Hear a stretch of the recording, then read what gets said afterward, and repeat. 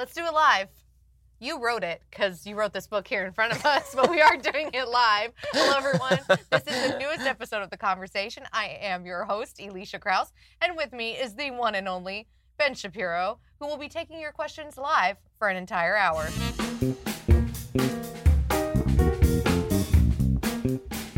So, usually at this point, I lecture you guys about how you should become Daily Wire subscribers, and only subscribers get to ask the questions.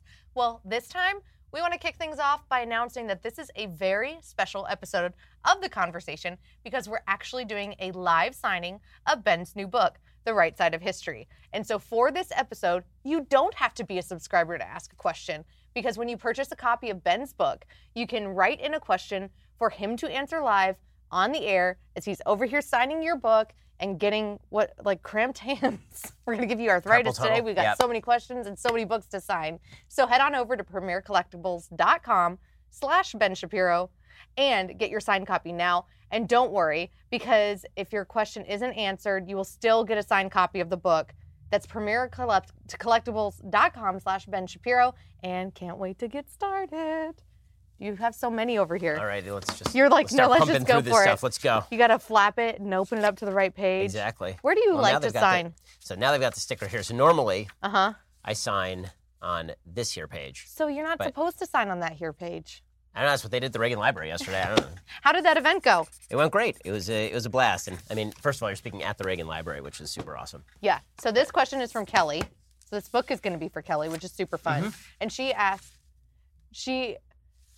asks about when abortion is outlawed, and even prior to this happening, what are your solutions to help women and their babies who are faced with an unplanned or unwanted pregnancy, specifically unwed and young mothers? I mean, this is where the social fabric comes in. What I do talk about a lot in this book, the fact that you can't have a free society where we're not compelling people to help each other unless people are voluntarily helping each other. In our community, in our Jewish community, when people have problems, then the first place you go is to your family, and then more largely to your religious community, and then after that, maybe you go to local government, then state government, then federal. The problem is we've reversed that process. So one of the rips on folks on the right when they say they're pro-life is, well, you don't care about the kids after they're born. Absolutely false, which is why people on the right tend to give per capita a lot more charity than people on the left. I mean, in my family, we personally help out a lot of folks in our community who are in need. In fact, today is a fast day, but tonight is Purim. And on that holiday, one of the commandments is matanot le'evyanim, which is to give gifts to the poor. So, I mean, this is something that religious people, of course, have long been famous for. All right. Do you give the gift baskets? Yeah, that's another one. And you guys dress up? Yep. This year, my kids are going as the dragons from How to Train Your Dragon. My daughter's going as the female dragon from the new one. Oh, the one that's invisible? Or does she disappear? My son is the black one. My daughter is the white one. Yeah. I haven't seen the new one yet, but the first one was so cute. Nor have I, but... You're like, it's out in theaters, though. You should go take the kiddies to see it. Take them. All right, this next question and this next book are for Zachary. He says, hi, Ben. I'm a middle school math teacher in an extremely impoverished and rural region. The average income in my county is less than $17,000 per capita. I've noticed a complete lack of values in my area, and many do not graduate high school due to simply being passed on by the school system without ever having to do work in school. To give you an idea, my 8th grade math classroom had less than 20% proficiency coming into the year, with many on a 4th to 5th grade math level. I have students who refuse to do a lick of work because at the end of the day, it is my tail on the line, being held fully responsible for their failure, even when no effort is put forth. What can you tell me about an area would you come to this? Yeah, and what do you think it would take to turn this situation around? I mean, the truth is that when it comes to the educational system generally, there's a lot of pressure put on teachers, but the vast majority of education and educational values start with parents. And that's why you're seeing in New York City right now a lot of pressure on the elite high schools, Stuyvesant High School, because they're not admitting enough black and Hispanic students. And the complaint is that somehow this is racist. Well, the vast majority of students who go to that school who are impoverished are Asian students. There is a difference in cultures of poverty and non-cultures of poverty. That's not racially broken down. There are black cultures in the United States, in which education is highly valued. There are black cultures in which it is not. There are white cultures in which it is highly valued. There are white cultures in which it is not. It all starts at home, obviously, with parents, and then the teacher just has to do what the teacher can do. But if you're not in charge of that, all you can do is do your best for the students. The only way to inculcate the value of education is to recognize from an early age that it's the parents' job to make sure that their kids are educated, which is why when my ancestors got here, when my great-great-grandparents got to the United States about 1907, they didn't know English, they didn't have any money. The first thing they made sure is that their kids spoke English and that their kids were interested in being well-educated. This has been true in the Jewish community for a very long time, for example. All right, Joshua has the next question. What do you believe is the best way we can fight to protect the life of the unborn?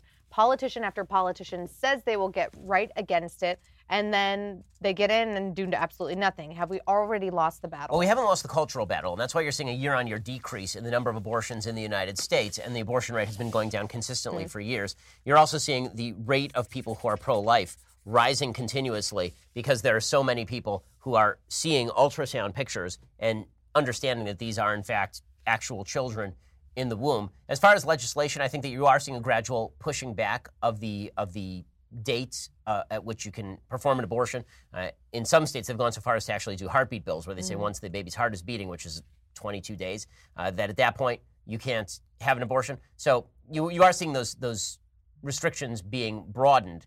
The question is how far the Supreme Court is going to allow those restrictions to be broadened. I think it's probably going to be a gradual process. On the federal level, the fact that the Republicans in Congress did not shut down the government to defund Planned Parenthood, but did shut down the government for the border wall, I think tells you something about their priorities. And I think I'm for the border wall. I still think that prioritization is incorrect.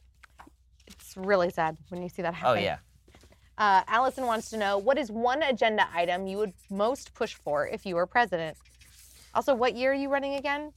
What did the Never. Daily Wire t-shirt say? The t-shirt says 2024. The real answer is never, but... Come on. No. I want to be your Sarah Huckabee Sanders. Really? Yeah.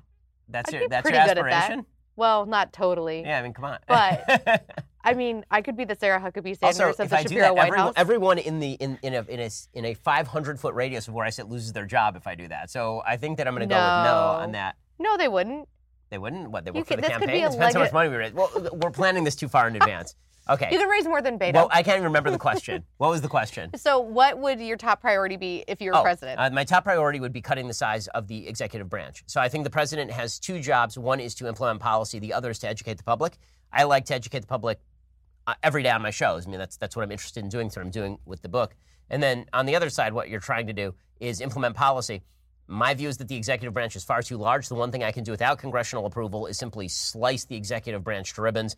That's what I would do. I would fire nearly everyone in the executive branch, and I would get it back to enforcing the laws that are on the books, and pretty much that's it. Looking to eliminate full departments, including the Department of Education.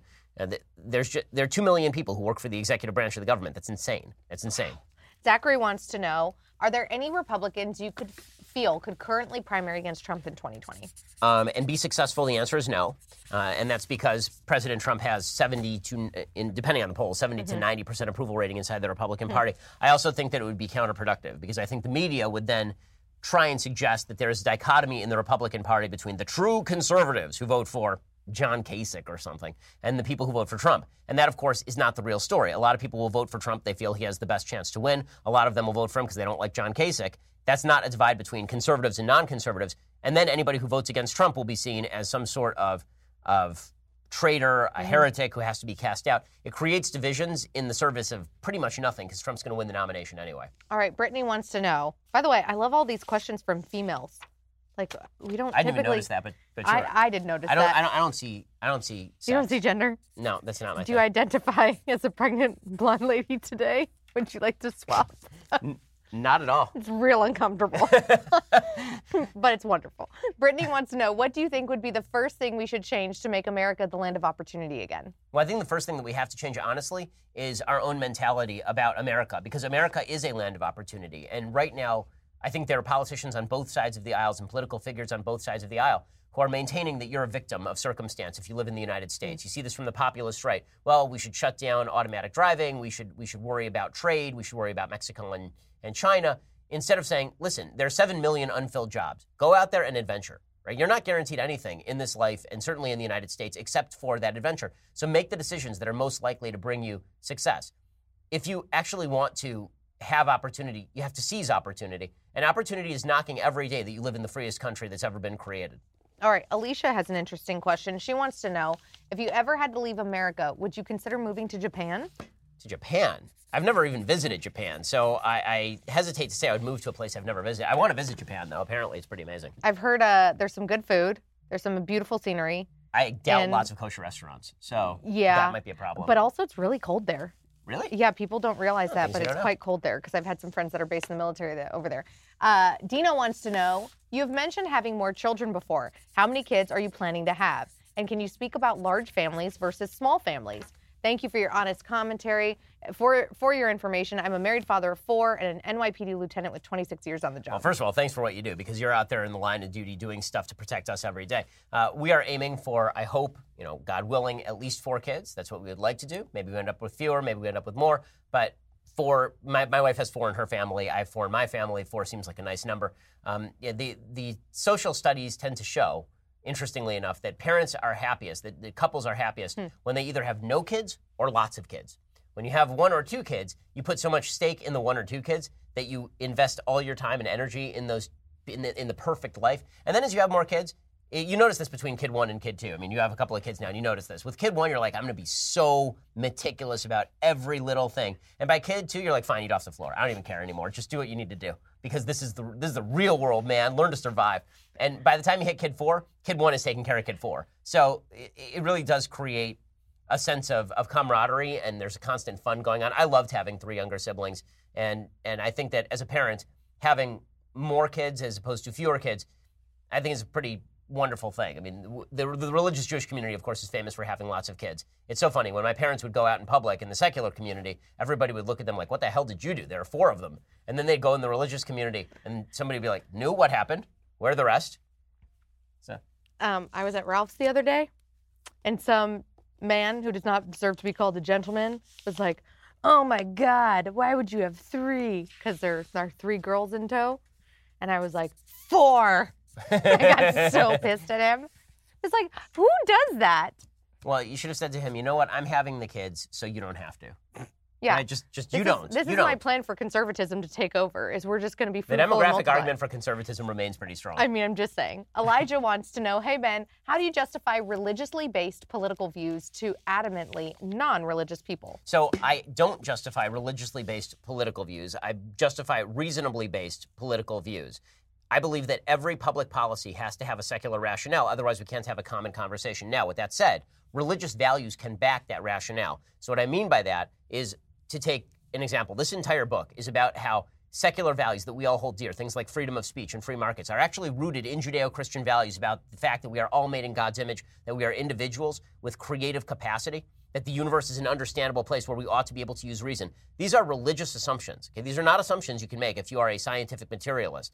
Those are religiously based. But making those assumptions, now you have to make a secular argument for why public policy ought to prevail along some lines or other lines. But the assumptions that you make from the outset are very rarely based in simple evidence. Assumptions that you make politically or values-wise are generally based in a religious underpinning, which is why when I debated Sam Harrison, I asked him, why do you think our values are so similar, even though you're a militant atheist and I'm an Orthodox Jew?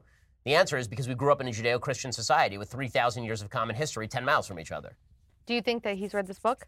Not yet. I hope he does. I mean, I do mention him in it. Really? And I would love to, I talk about him. Michael Shermer has interviewed me about the book. I mentioned Michael in here. Mm-hmm. I mean, these are all people, I think, who are trying to do something good, which is restore Enlightenment values, but they're doing so on the basis of a secular materialism that I think is insufficient to support the superstructure of Enlightenment values. Enlightenment was not purely secular. It was based on a long history of religious values. There was an interesting conversation I saw on a Twitter thread earlier. Yes, interesting things do still happen on Twitter, guys, but stay away.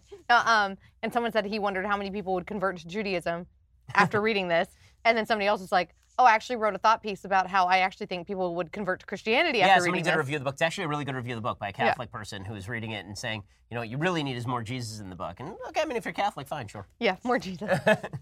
Also, we get to eat bacon, so there's that. I mean, I'm starving today. I'm sorry. Eating anything would be good. I feel like I don't even want to take a sip of my water in front of you right now. I feel you can. really You're bad. Pregnant. You're allowed. By the way, Okay. pregnant women don't have to fast, and even in Judaism, if it endangers the kids. And I ain't Jewish, so. Yeah, so you don't. So double whammy. You don't have to worry about it under any.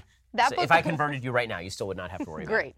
Sarah says, what books would you recommend for a young man who's 12 years old and is interested in being a wise leader? Well, there are, if you're interested in sort of leadership qualities and being a valuable human being, there's this series that my dad grew up on and then passed on to me. It's an older series. They've done a rewrite of the series to make it more Christian in orientation, but it was originally a religious series at all. It's called the Chip Hilton series. It's a series of sports books. If you're a 12-year-old boy, it's just fantastic stuff. It dates back to the 1950s, and it is, replete with just good values. It is racially diverse and all of that. It's really, these books are really fantastic. They're very hard to find. The full series of the Chip Hilton books is worth thousands of dollars, but they've brought out reissues that have some Christian themes in them, and they made people more openly religious. And so those, I'm sure those are quite good as well. I obviously prefer the older versions because they're the original. I would also have to add, I don't know how much they've changed, but the original Boy Scout Code of Conduct. Well, yeah, I mean... It's like a great place to start for a young man. Yeah. Well, the only problem is that the state of California threatened to revoke their 501c3 exemption if they actually held to it. So of course. There's that. Toby wants to know, do you believe the Cuban people will ever rise up against their government similar to the Venezuelan people? Well, it depends. I mean, I think that the army is being paid off in the same way as in Venezuela, the army is being paid off by the administration in Cuba. It's one of the reasons why I'm not largely in favor of the quote-unquote opening of Cuba, absent other measures of pressure that we can bring to bear. I think that tends to re-enshrine the people who are in power. It doesn't really tend to help the people who are at the bottom of the ladder, who are going to have their wealth seized, and then the people in power just take the money and then redistribute it to all their friends. Honestly, I don't know the answer to that. I'm not knowledgeable enough about the internal politics of Cuba right now. I mean, obviously you hope, right? You hope that the people in Iran rise up. You hope that the people in Cuba rise up. You hope that Venezuela's revolution is successful as well. All right, Cherie wants to know, why do you think some people are so easily led to believe non-scientific things like boys can become girls and girls can become boys, or that a 40-week-old fetus is not an actual baby? I think because we have chosen to do away with, I talk about exactly this stuff in this book. I think that we have chosen to do away with the notion of objective facts and scientific rationales because we're finding more meaning in our feelings. We're finding more meaning in subjectivism. Objective reality is harsh. I mean, you don't get everything you want. Reality is what it is. And sometimes that doesn't meet your expectations of what you think reality should be. And in an era where we have decided that we're going to find our happiness in self-esteem, we're going to find our happiness in how we feel today, if reality doesn't meet our self-esteem, then we seek to change the reality around us. Now we're going so far as to change the actual biological reality of sex and suggest that your subjective perception of your own sex somehow is more important to society at large and to yourself than is your actual sexual biology. That's a pretty radical statement that we've made about the non-value of science, and it's why, again, I think that the attempt to crack down on this stuff via the use of government is the highest form of tyranny. I mean, there's a case in the last couple of days in which a woman in Britain is now being investigated by the police for quote-unquote misgendering somebody. So terming somebody by their biological pronoun is now considered a crime in parts of Britain. I mean, that's an insane contention and obviously a rejection of both Judeo-Christian values and Enlightenment values, which are based on the same belief that there is an objective reality and you can understand it. There was even that recent case in Canada where the parents were told by the court that they could not refer to their daughter as her birth name that was on her certificate, or they could face jail time. It's madness. And it's scary. I mean, but it is the slippery slope of like when is it going to come here? You can see it coming to California. I mean, the only thing that's preventing this presumably is the First Amendment, but we'll find out. Trina wants to know, if you could choose to be remembered for a single thing, what would you choose? I think Lewis Howes asked you a similar question, like at the end of your life, when you're gone, how do you want to be remembered? You know, so there's something that occurred to me after George H.W. Bush passed away, which is that George H.W. Bush was a good man, but he was not a great man. What I mean by that is that great men are the people who you think of, they're in historic conflict situations, and now they step forward, the Winston Churchills, the Ronald Reagans. And part of that is just having fate thrust on you certain responsibilities, and then you rise to the occasion. Being a good man is, to a certain extent, being more anonymous. It's doing the little things every day that make civilization work. I mean, the stuff that makes civilization work, yes, you need the guy who is there standing in the breach when something terrible happens, but you also need people who are out there building that social fabric, and that's the stuff that goes non-celebrated. So we all want to be remembered because we think that somehow gives us eternal life is in the memory of other people. And if I'm talking about, what I want my intellectual legacy to be, I think that this book is a very good place to start. I think it really does encompass a lot of my philosophy. But if you're talking about what is the stuff at the end of my life that I'm going to value the most, it's the same stuff that I think most people are going to value the most. My relationship with my wife, my relationship with my kids, my relationship with God. And that's not the stuff that will be remembered. That's just the stuff that mattered. All righty. This next question comes from Connor. He wants to know, are there aspects of Eastern philosophies and religions that have helped out the West?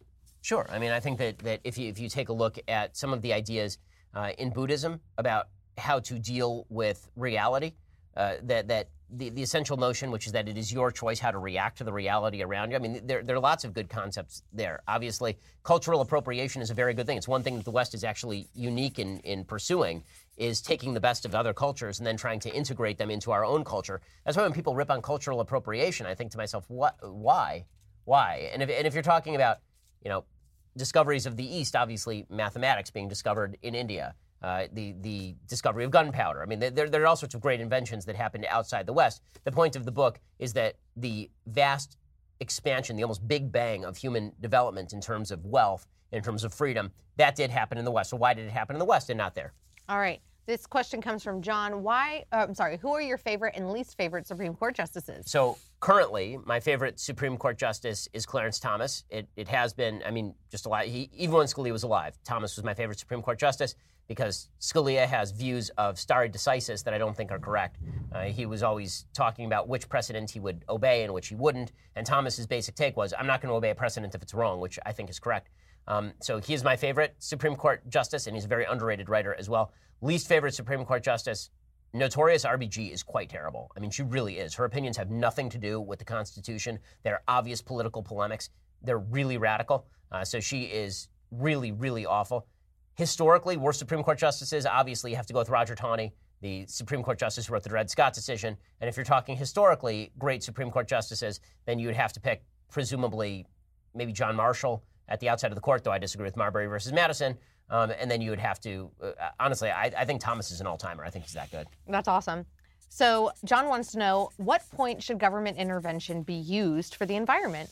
This conversation came up a lot recently, I think, with the Green New Deal? Yeah. Yeah, I mean, the answer is when externalities prevail, then you have to have government intervene. So the general rule of politics, John Stuart Mill says this, and I generally agree with this, is that I get to wave my fist around until I hit you in the face. At that point, I violated your rights. Well, the same thing is true environmentally. I don't get to pump sludge onto your land. If I do that, I'm violating your rights. Well, if I'm pumping materials into the air that are doing damage, air pollution, then the government has to regulate that, and they have to regulate that so that the commons don't become overrun with garbage. And it's not just you pumping sludge onto my property. If there's a public park and we all own it in common, and you decide to pollute that, then you have taken advantage and you've created externalities. The problem I see with a lot of environmental policy these days is that the environmental policy should, in fact, be decided at the legislative level, not at the regulative level. And then beyond that, the left is attempting to regulate the environment in a way that is not actually going to even be useful. So the Green New Deal is counterproductive.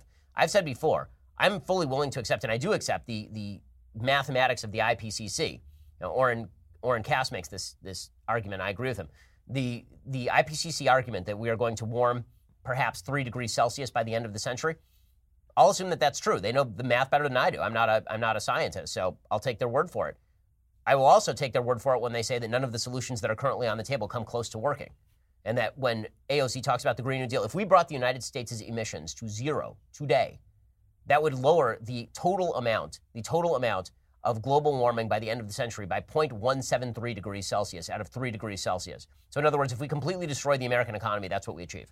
That does not seem like a solution to me. What do you think about the kind of outrage that Beto and AOC and others are creating about this 12-year deadline? Well, I mean, this is being exaggerated because they're assuming that if we hit the end of that 12 years, then we just sort of fall off a cliff. But the fact is that if we blow past that 12 years, human beings have an innate capacity to adapt. How do they think that human beings got to the United States? How do you think people got to America? Okay, this entire continental shelf was not populated originally by human beings. I mean, human beings originated in Africa, according to most theories, and then spread out all over the various continents. Well, that was human migration. Human migration has always been a part of what we do in response to climate.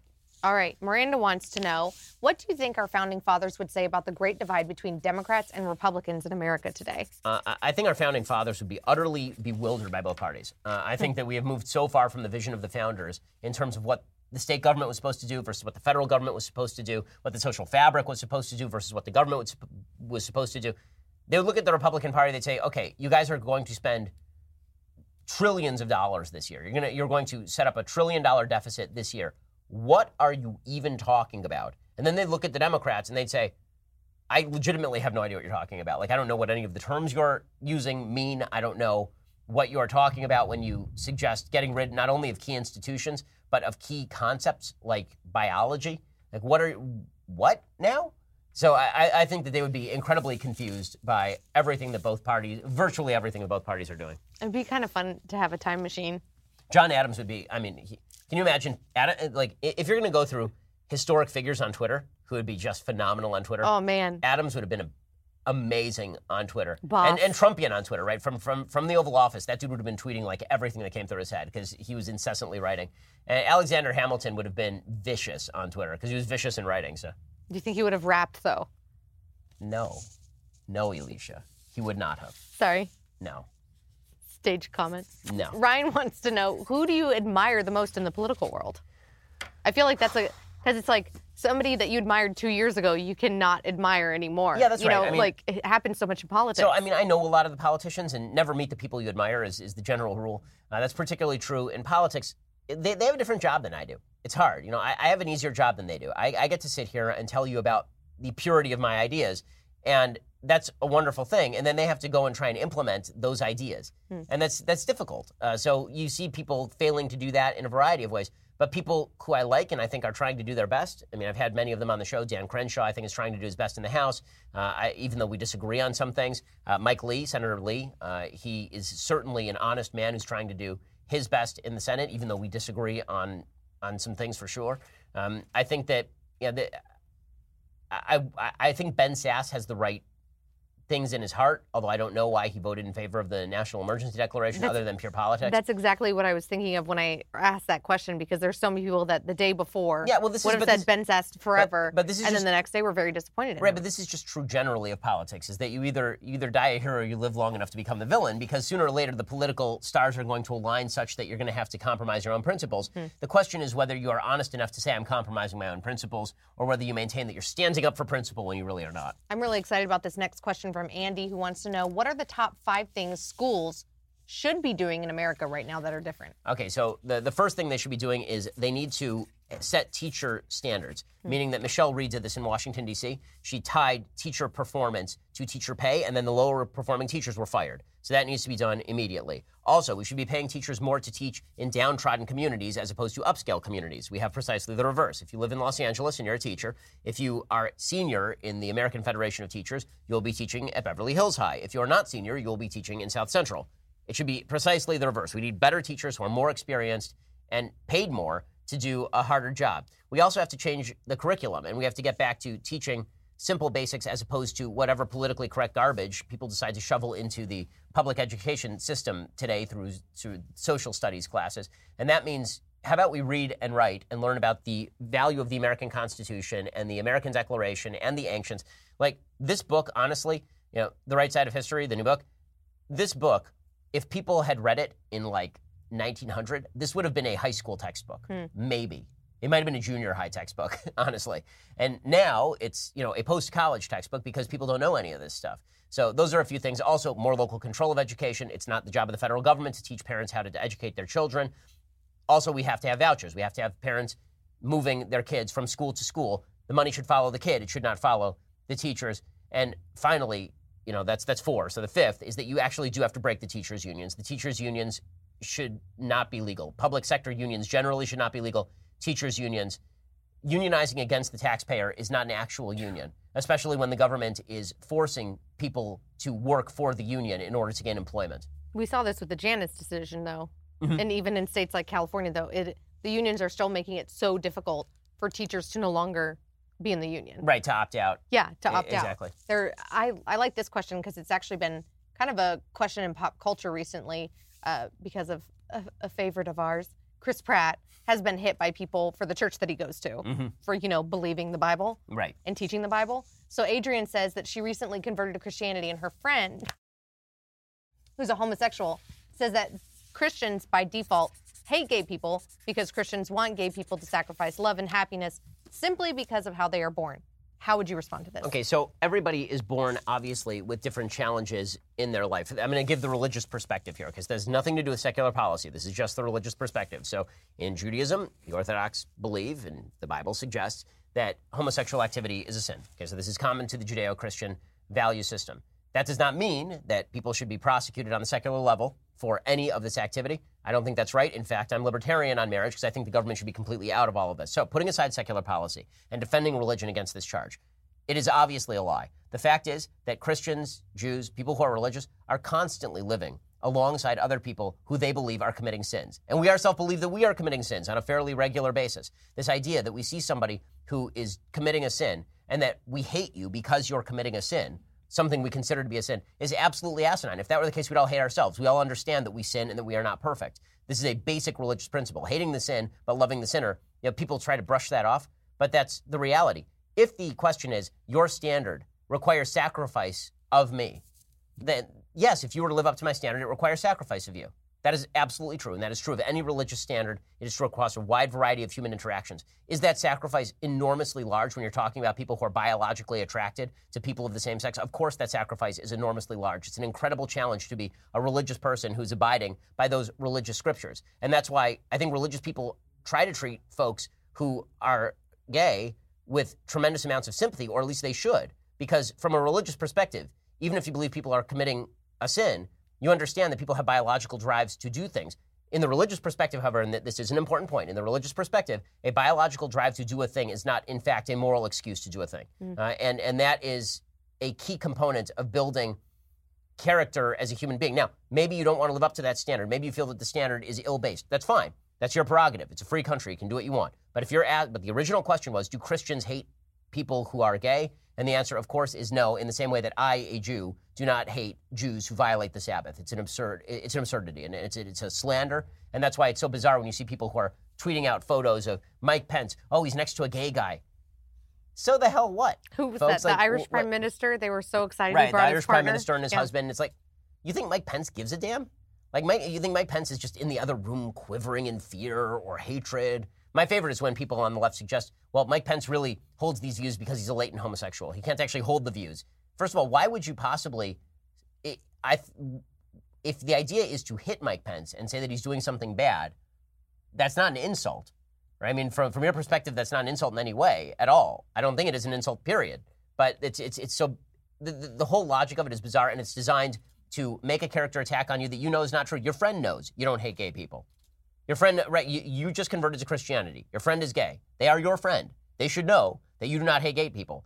If they are bigoted enough that they believe that your worship of Christ somehow now means that you hate them, then that means that they're thrusting a character description on you that is simply not apt. All right. We want everyone to remember that this is a very special episode of our conversation because not only Daily Wire subscribers get to ask the questions. If you have bought a copy of Ben's book that he's signing today, this is a live signing for that book, The Right Side of History, and you can get your signed copy and ask Ben a question over at premiercollectibles.com/Ben Shapiro. We're about halfway through, so we got some time. We're going to knock out as many questions and books as possible. So go on over there to premiercollectibles.com/Ben Shapiro to get your copy now and submit your question for Ben. The next question in this next book is from James. He wants to know, would you agree that our nation, if we don't stay the course with conservative presidents like President Trump, we could possibly end up with an America such as the one in Orwell's 1984 or Rand's Atlas Shrugged? If not, why? Yeah, I mean, of course, we can always end up in a dystopia. I mean, it was Reagan who said that freedom is always one generation away from extinction. So, absolutely. I don't know that political figures alone are going to be enough to stop that transition. I think that in the end, we do live in a republic, which means that if we go that direction, it's because the voters of America don't know what they're doing or they've made a poor moral decision. It's why our job is not just to vote. Our job is to also tell everybody around us and teach our children the values that we would like to see America preserve. Jason says, what are your thoughts on the Green New Deal? Obviously, it would be nice at some time to transition to renewables. What would your plan be? Or what would you continue to do with the progress that we have going towards fossil fuels? I mean, the fact is that there are a couple of things that I would obviously do. One is that we need to actually lower taxes so that people have more capacity to invest in the new energy that is going to help us. I mean, the United States has radically reduced its carbon emissions. We are the #1 emissions-reducing country on planet Earth over the last several years, specifically because of fracking, which the left hates. Also, nuclear power. What the hell? If you guys are going to proclaim that we need to get rid of carbon-based fuels, then why would you rule out in the Green New Deal itself the building of new nuclear factories? Are you insane? There is no reality to this notion that you can get to net carbon emissions of zero without understanding that the single most powerful method of generating energy ever devised by man must be utilized. How many windmills it would take to simply compensate for the amount of fossil fuels for the energy grids around the United States? How many windmills? The entire area of the state of California would have to be covered in windmills. It's not a thing that's going to happen. Although I'm sure some conservatives would be fine with that if it meant California falling off the face of the planet. Solar power, wind power, these do not represent a significant percentage of the amount of power that is generated in the United States. What you need is fracking replacing coal generation if you're worried about carbon emissions, and you need nuclear power replacing a lot of this stuff if you want to worry about carbon emissions. All right, AJ says, what are the most important values that should be shared between spouses, regardless of politics? So I will say that I think that politics are a good indicator of values. So whenever I hear people say, well, I'm a Republican, I'm dating a Democrat, I think, okay, well, then either one of you doesn't understand your own political viewpoint, or you have wildly differing value systems, because the Democratic and Republican parties do represent differing value systems. Conservatives still believe that the messages of the past, the values of the past, the Judeo-Christian values have something to say to us and teach us. And the left believes that we are living in a world-changing scenario where human beings are innately malleable if we can simply change the system under which we live. These are radically different views of human nature, and it's difficult to see how they live together. As far as values you have to share, think about raising a kid. What are the values you want to actually teach to your children? If you differ on those values, it's going to be difficult for you to have a solid marriage. The truth is you can have a marriage in which you disagree on values so long as you don't talk politics, as long as your goal is simply to have fun with the person. You have fun with pretty much anybody. And I can have fun with lots of people with whom I disagree.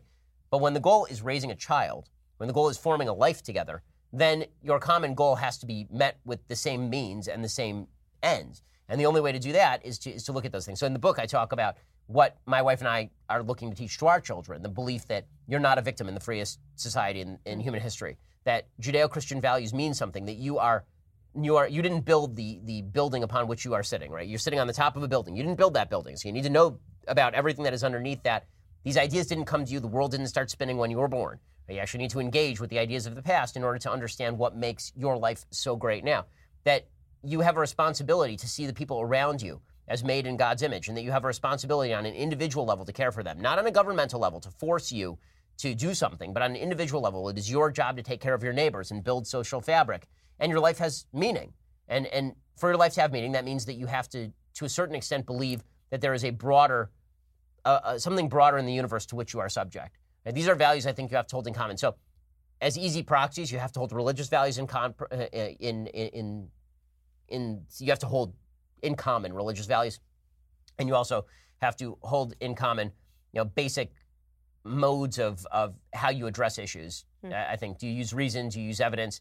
It's very difficult to deal with people. If you are a reason-based person and your spouse is a deeply emotion-based person, you're going to have a real gap in how you communicate. Sorry, I was just totally distracted by the Barack Obama lingo that you were using over there. First, the book is Right Side of History. You just said you didn't build that. Right. Well, so the What's right side, happening? I may as well address the right side of history thing right now. So a bunch of idiots online, and they're pointing out a tweet that I wrote when Obama was president about the right side of history being a stupid phrase. Right, when you use it to say that my view on same-sex marriage is going to be justified by history, and therefore you are on the wrong side of history. History hasn't decided yet, okay? History doesn't have a side. If there is a right side of history, first of all, it's a play on the idea, like the right side of history as opposed to the left side of history. But if you are going to talk about history having a right side, you have to look at the things that are good right now and say, where did they come from? You can't just say, here is my opinion on something. And if you disagree with me, you're on the wrong side of history. You know how I can tell that the United States is on the right side of history? Because the United States is freaking unbelievably awesome. That's how I can tell. I can't tell you, however, if my tax policy is on the right side of history because I don't have future spectacles. All righty. Dustin wants to know, in your opinion, who is the most logical choice to replace Ruth Bader Ginsburg? Amy Coney Barrett. Shortest answer ever. There you go. I mean, I didn't even have Stephen's book ready, and you were already done with Dustin's book. Should have honestly been the replacement for Justice Kennedy. I'm still bewildered as to why Brett Kavanaugh was chosen. But I mean, that ended up being an interesting fight, though. Listen, once he was in it, he had to be confirmed because that was absurd and disgusting. But I was always ambivalent about whether Brett Kavanaugh would be an actual originalist or whether he would form a new swing center with John Roberts. I opposed Roberts' nomination. I was very torn on Kavanaugh. I expressed my ambivalence about it. And so far, not to say I'm always right about Supreme Court justices, but I'm kind of always right about Supreme Court justices. Stephen says, What do you believe would be the best solution for there to be peace in Israel? I understand it's a hard question, but as I am a Jew and a dual citizen of both America and Israel, I wonder your opinion in the matter. So there will be no peace in Israel until the Palestinians decide that they no longer wish to kill Jews simply for the sake of being Jews and to liberate Israel from the river to the sea. And it's very simple. They've elected 3 governments. All 3 are terrorist governments. The Palestinian Authority, Islamic Jihad, Hamas are all terrorist groups. Now, maybe the Palestinian people are starting to wake up to this, which would be a wonderful, wonderful thing. Now, years ago, obviously, they were not awake to this when they elected Hamas in the Gaza Strip in 2005 after Israel voluntarily vacated the place. They burned down all the Jewish greenhouses and then elected a terrorist group. But if you're going to talk about Palestinians rising up in the same way we've talked about Cubans rising up or Venezuelans rising up, that would be a wonderful thing. You think Israelis don't want to be left alone? You think Israelis really want to be drafted at age 18 and then do years in the military because there are threats on every border? The thing Israelis want most is to be left alone. Seriously. And Dennis Prager uses this argument all the time, and it's exactly correct. If all the Israelis were to put down their guns today, tomorrow there would be no more Israel. If all the Palestinians were to put down their guns today, tomorrow there would be peace. All right. Shane wants to know, Ben, I'm an atheist, but respect and appreciate the values in society Judeo-Christian values have created and cultivates. I can't bring myself to have faith in a deity, but I think raising a child with religious values and church attendance would be an overall positive influence on their life. How do you recommend reconciling these 2 conflicting points? I don't want to lie to my child and say that I am religious, but I also don't want to try to explain to them why I don't believe while they should. Thanks for your dedication to the American way of life. I mean, this is a great question, and I really do think that you should engage your child in religious education, even if you don't believe. And when your kid is old enough to have these discussions, you can have these conversations. What I would suggest is that there are a lot of people who don't believe that they are deistic, who actually are deistic. So if you believe in the concept of personal responsibility and free will, it's very difficult to argue that on the basis of pure atheism. Maybe on agnosticism, maybe you can just make the assumption, but to believe that you have the ability to make decisions outside of your biology, or at least to overcome your own biological drives, that you have the ability to change and plan and do these things, requires you to believe in something beyond the purely physical. The purely physical suggests you're just a ball of meat wandering through the universe without any will of your own. If you believe that the universe is a place where objective truth is possible, where you can understand the things in the universe, not just things that are useful. Darwinism suggests that our understanding should allow us to find the most useful solutions to problems, but not necessarily the true solution to problems. If you believe there is such a thing as objective truth, then you have to believe there is something outside of the materialist system that is larger than we are and that has built the system, that there is an order to the universe. You know, the arguments in favor of God are not simply God gave a bunch of words on a mountain, or God was walking around in the Galilee one day, and it's an actual argument for the logic and rigor of the universe, for your ability to act independently within that universe. That's how you can come to God. That doesn't necessarily mean that you come to Scripture the same way. But I think that coming to a realization about the nature of God was certainly not foreign to the Greeks. I mean, Aristotle believed in the idea of the unmoved mover. All right. Aaron wants to know, should common ground be something always worthy of striving for, as it is something that is commonly seen as the goal by many of our modern debates and dialogues? No, I think that the first thing, the end goal is to define positions. And then if you can find common ground, great. But in order to have a rational discussion with somebody, you first have to define the ground upon which you are standing. One of the big problems I see in a lot of the debates I do and the discussions I do is failure to define terms. So people will say things like, are you in favor of immigration reform? And they're not defining the term immigration reform. I mean, I don't know. You have to tell me what immigration reform means. What are you talking about? People will suggest that it is not compassionate for me not to believe in a certain policy. And I'll need the policy defined, and also I need you to define compassion. If by compassion you mean that I get to leverage government to do what I want, I disagree with your definition of compassion. If by equality you mean equality of outcome rather than equality of rights, then I disagree with your terminology. In order for us to have useful conversations, you first have to define terms. And then you can, from there, decide where you disagree, and maybe through that clarity, you find agreement. Maybe you clarify each other's positions, you find that you agree more than you thought you did. Or maybe you find that you don't agree at all, and that's fine too. But Dennis Prager is right about this too. Clarity before agreement, I think, is correct, but discussion before all is also correct. All right. Aaron says, hey, Ben, I'm a huge fan. Are you excited for opening day? And what 2 teams will be in the World Series come October? So I am a huge baseball fan as well. I am excited for opening day, despite the fact that my team is not slated to be very good this year.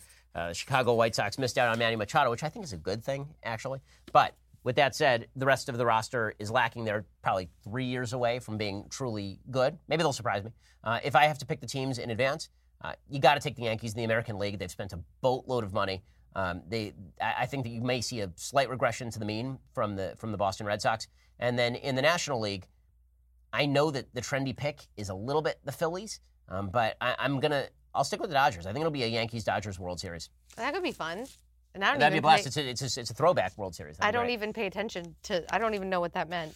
But I do hope to win the March Madness bracket again here at the Daily. No, you're not allowed to win. So Alicia won last year based on sheer unbelievable ignorance. Yep. She picked an underdog team from Oklahoma to win a couple of games. Because I picked Oklahoma, Boomer Sooner, to win it all, and they lost their first game.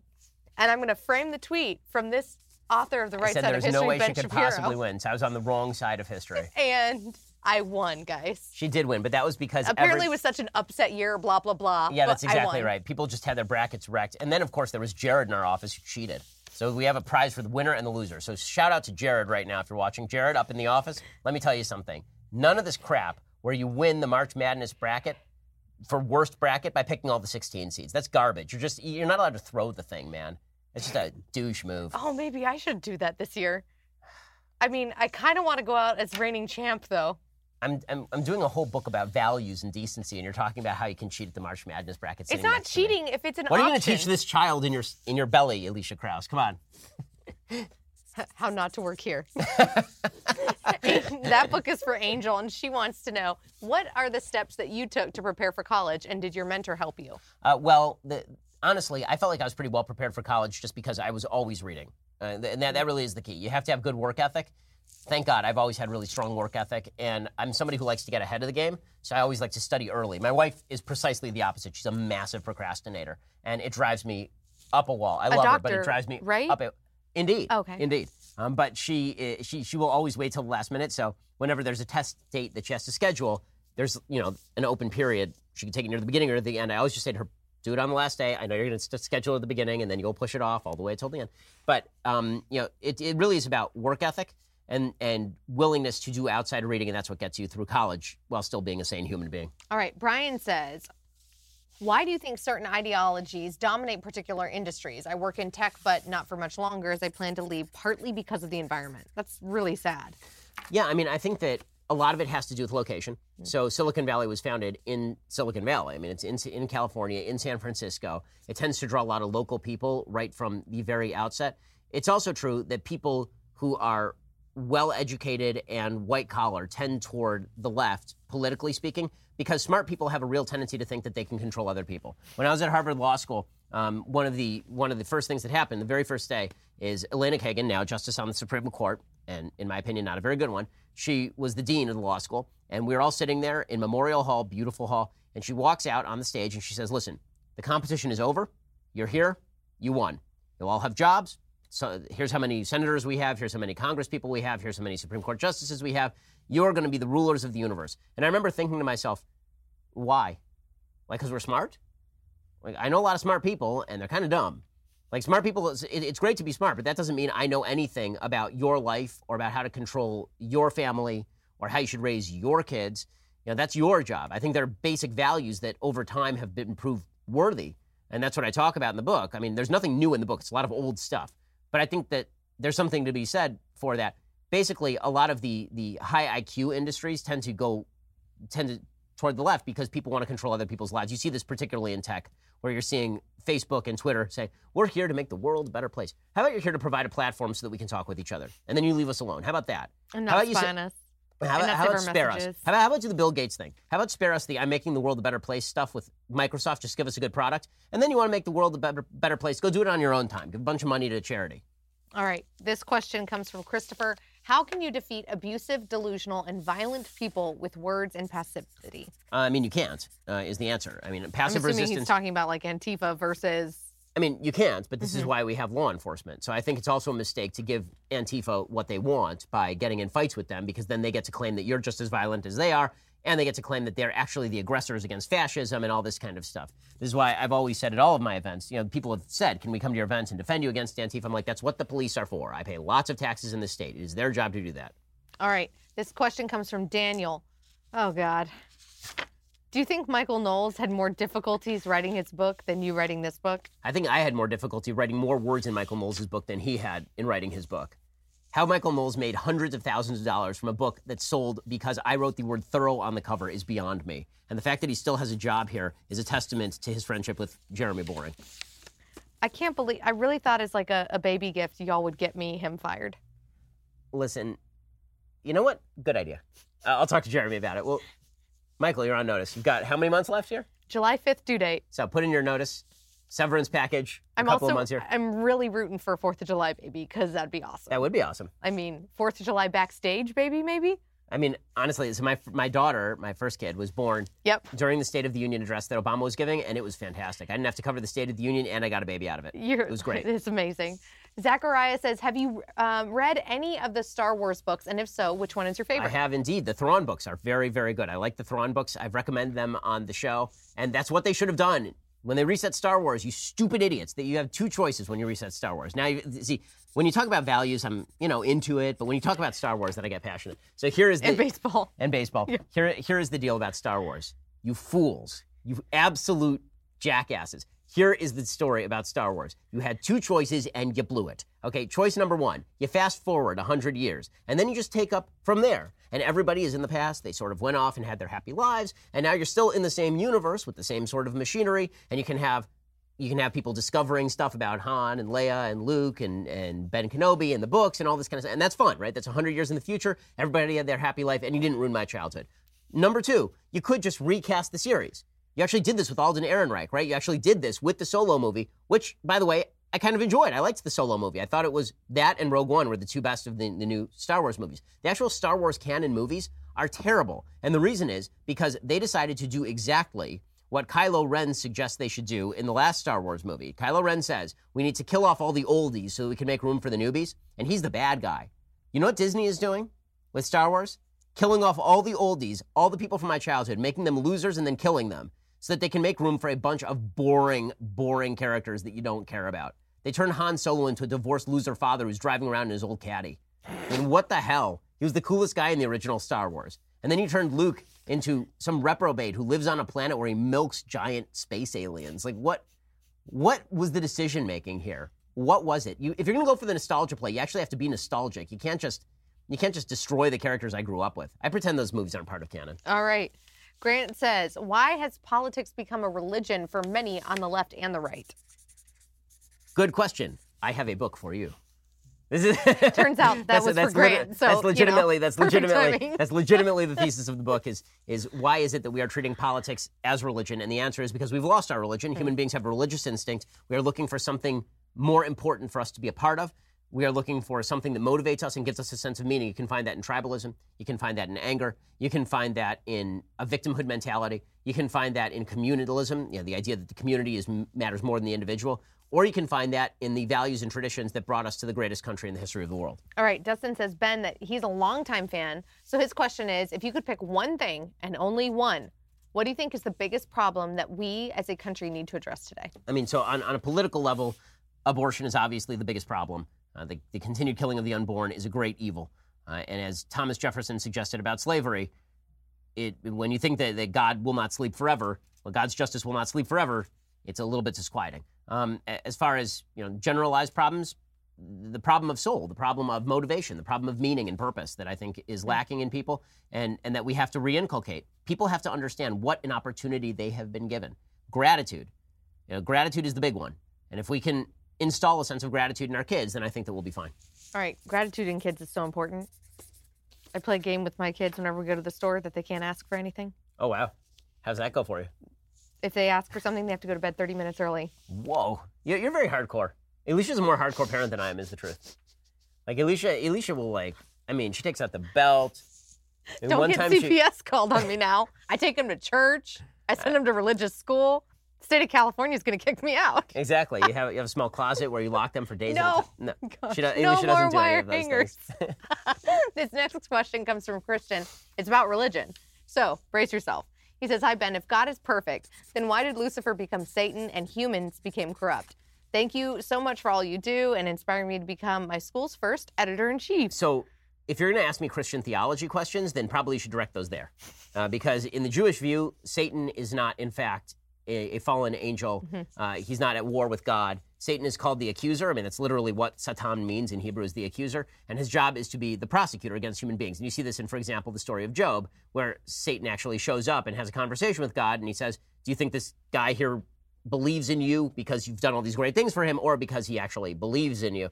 That's Satan's job. Satan is like any of the other angels. In Jewish philosophy, the angels basically have one purpose and one purpose only, and they're God's emissaries. That's why the word in Hebrew for angel, malach, literally means messenger. So messenger, like a human messenger and an angel, it's the exact same word in Hebrew. And so for angels, it is not that Satan, who's an angel, is now a bad angel or a fallen angel. That's not how Judaism sees it. So if you want a Christian theological view, you should ask Knowles or Clavin or Jeremy or Elisha or anyone else around here, actually. Matt Walsh. Paul Bois. Jacob Berry. Yeah, we have. I'm listing all of the authors like at Daily Wire that would love to answer this question. Exactly. I won't take up your time. I'll beg off, yeah. Yeah. All right, we only got about 5 minutes left, so let's try to roll through some more. Marvin says, greetings, Ben. For my daughter who, she's a leftist, please explain the absurdity of the coalition between feminist organizations and people like Linda Sarsour. So how is it possible for them to coexist when they allegedly have these two opposing ideologies? So the truth is they should not be able to coexist. Linda Sarsour is an advocate openly of what she's called Sharia law. She is associated with terrorists like Razmia Odeh. She has praised Saudi Arabia as liberal. I mean, Linda Sarsour is a disaster area of a human being, and an open anti-Semite at that. And for her to be treated as a feminist icon is simply bizarre, except that the philosophy of intersectionality suggests that none of this actually matters. Intersectionality has destroyed everything. Basically, the idea of intersectionality started with a basic truth, like all philosophies, and then proceeded to spin off a web of garbage. The basic truth was that if you look at a black woman may be treated differently than a black man because she's both black and a woman, right? The intersection of black and woman is different than the intersection of black and man. Well, that may be true on a generic level. That should not trump individual experiences. Intersectionality, however, suggests that individual experiences no longer matter. We can tell by the membership in a group, your membership in a group, what experiences you have had, and therefore we can determine whether your opinion ought to hold more or less weight in any discussion. And in fact, people from different groups can't listen to each other, because if we listen to each other, that suggests a common humanity that overrides the assumptions of intersectionality in the first place. So what that means is that intersectionality says Linda Sarsour can be a good feminist while also being a rabid anti-Semite and terror supporter, because after all, she is a woman, and a Muslim woman, which means that she has been victimized in the United States. She's part of the Victims Coalition. More important that we hug the other members of the victimhood group here than that we actually hold fast to anything that remotely resembles, actual honest feminist values. All right. Paige says, hi, Ben. I'm a woman in the military, and I'm naturally surrounded by conservatives on a daily basis. However, I have had friends who have called me a misogynist for voting for Trump. How do you suggest I open up a civil dialogue with someone who cannot see past identity politics and thinks for what you do? So honestly, I think that you have to be honest about this. The reason that you voted for President Trump is not because you were on the fence and then you heard the Access Hollywood tape and you're like, yeah, that's my guy. And that was no one, right? Legitimately no one in the United States was like, you know what? I can't decide between Hillary and Trump, but now that he says that he randomly grabs women by the genitals, I'm in. Now I'm there, man. There was no one who did that. People voted for Trump in spite of that stuff. I'm sure you voted for Trump in spite of that stuff.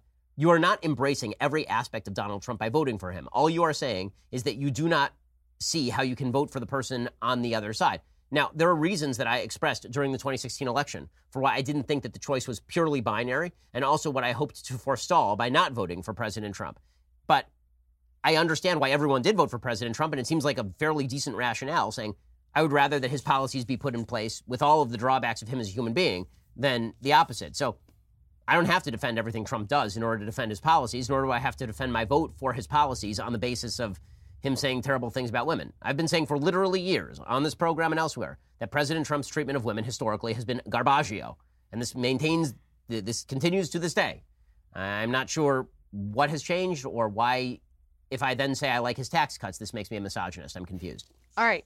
This final question comes from, I hope I'm saying this right, Thuong, who says, hi, Ben, what movie or movies are you the most excited for that are coming out in 2019? Well, I mean, there's the show, right? Game of Thrones is coming back, so I'm excited about that. That's going to be Never great. watched an episode.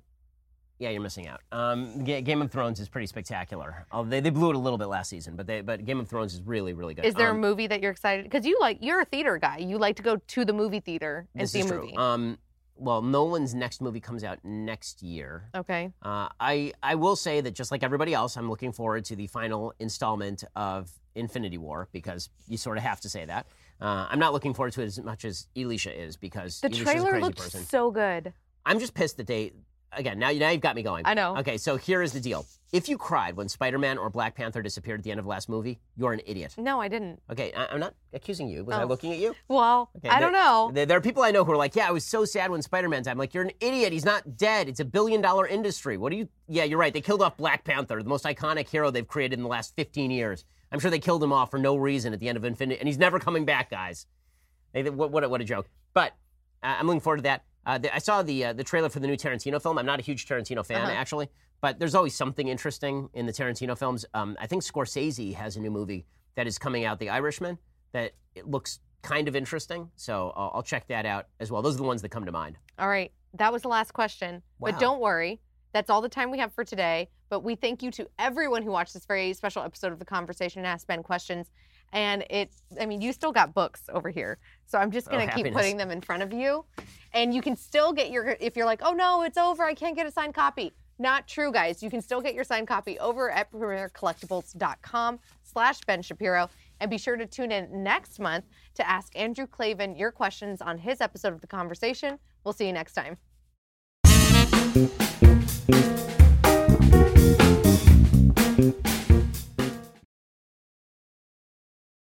We'll get to more on this in just 1 second. First, Pure Talk believes in American values, and that free should mean, like free. So when you switch to Pure Talk today, you'll get a free Samsung 5G smartphone. There's no 4-line requirement, no activation fee, just a free Samsung that's built to last with a rugged screen, quick charging battery, and top-tier data security. Qualifying plans start at just $35 a month for unlimited talk, text, 15 gigs of data, and a mobile hotspot.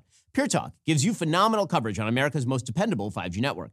It's the same coverage you know and love, but for half the price of the other guys. The average family saves almost $1,000 a year. So I challenge you to choose a company that actually doesn't hate your guts and shares your values. Let Pure Talk's expert U.S. customer service team help you make the switch today. Go to puretalk.com/Shapiro to claim your eligibility for your free brand new Samsung 5G smartphone and start saving on wireless today. Again, go to puretalk.com/Shapiro to switch to my cell phone company. I've been using them for years. They're fantastic. You'll love them as well. Go to puretalk.com/Shapiro and claim your eligibility on that free brand new Samsung 5G smartphone. Start saving.